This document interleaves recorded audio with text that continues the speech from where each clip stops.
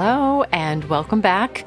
I'm Claire McClanahan, producer here at Gen Z Media. We've been talking with Ben Franklin expert Dr. George Boudreau about founding father and inventor Benjamin Franklin. Today, we're going to learn more about the world in which Benjamin Franklin lived. Dr. Boudreau, as you know, season 2 of Young Ben Franklin takes place in New York City, so tell us a little bit about what colonial life was like in New York City at that time. I think in some ways, it must have seemed like an exciting time to be alive because the world was expanding. New opportunities were opening up, new technologies, new methods. The novel was invented when Benjamin Franklin was a young man. Magazines were being founded for the first time.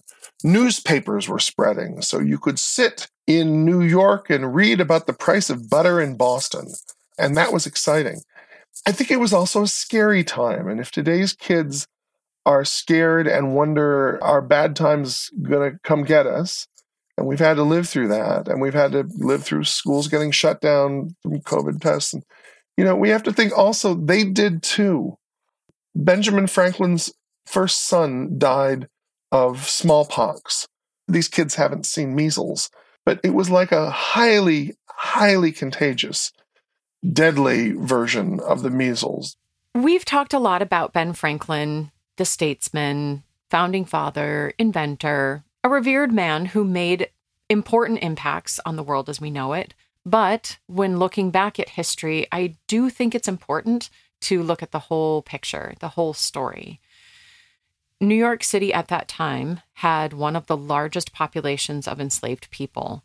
What do we know about Franklin's connection to slavery, and what can we learn from that part of his story? Well, slavery is a founding part of the story of what is now the United States of America. The first enslaved people from Africa were brought into the Virginia colony in 1619. And that trickle of people who had been captured through acts of war and taken into enslavement becomes almost a flood of people during Franklin's lifetime.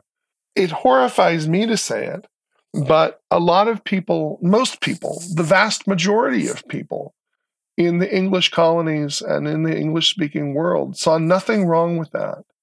And Franklin, as we've said, becomes prosperous over his years in Philadelphia. And over the course of his life, he buys or acquires between 6 and 9 people who he holds in slavery.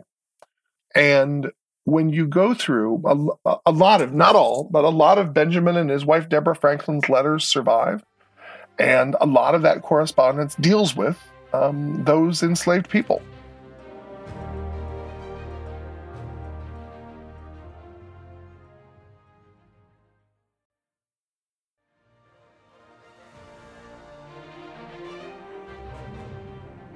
How do we reconcile that? How do we make sense of it or teach or even understand how one man could make such an important contribution to society while also engaging in undeniable violations of human rights? I don't know that we can. There's no way I'm ever going to sit down and try and justify someone who owned slaves. What I can say, and one of the things that's always fascinated me about Franklin is, as time goes on, he becomes anti-slavery. It is true, he did not oppose the U.S. Constitution in 1787, and this Constitution, when it was written, was a pro-slavery document. It guaranteed the rights of white men and women to own black men and women and children. It secured that. But over time, one of the glorious things about the U.S. Constitution is it was written so we could change it. And we will. I would imagine, especially after the last year, we will see constitutional amendments in the next few years to guarantee people behave themselves a little better. But Franklin, at the end of his life, well, not just at the end, from middle age onwards, he's making anti-slavery statements that resonate. At the end of his life, he said he opposed slavery. He became the president of the Pennsylvania Abolition Society. He wrote the first anti-slavery petition to the U.S. Congress, which really made some Southern congressmen furious. One of them said Franklin's gone senile But Franklin just said, "This enough is enough. This has to end," and putting his own money where his mouth was. He left quite a fortune to his daughter and son-in-law, but he said he would only release the money to them once they had freed the enslaved man who they owned. I think that the resonance of Black Lives Matter in 2022 grows out of the violent enslavement of Black people around the world in the 15th, 16th, 17th, and 18th centuries. But Franklin did start to change that and was the founding father who most articulated this idea.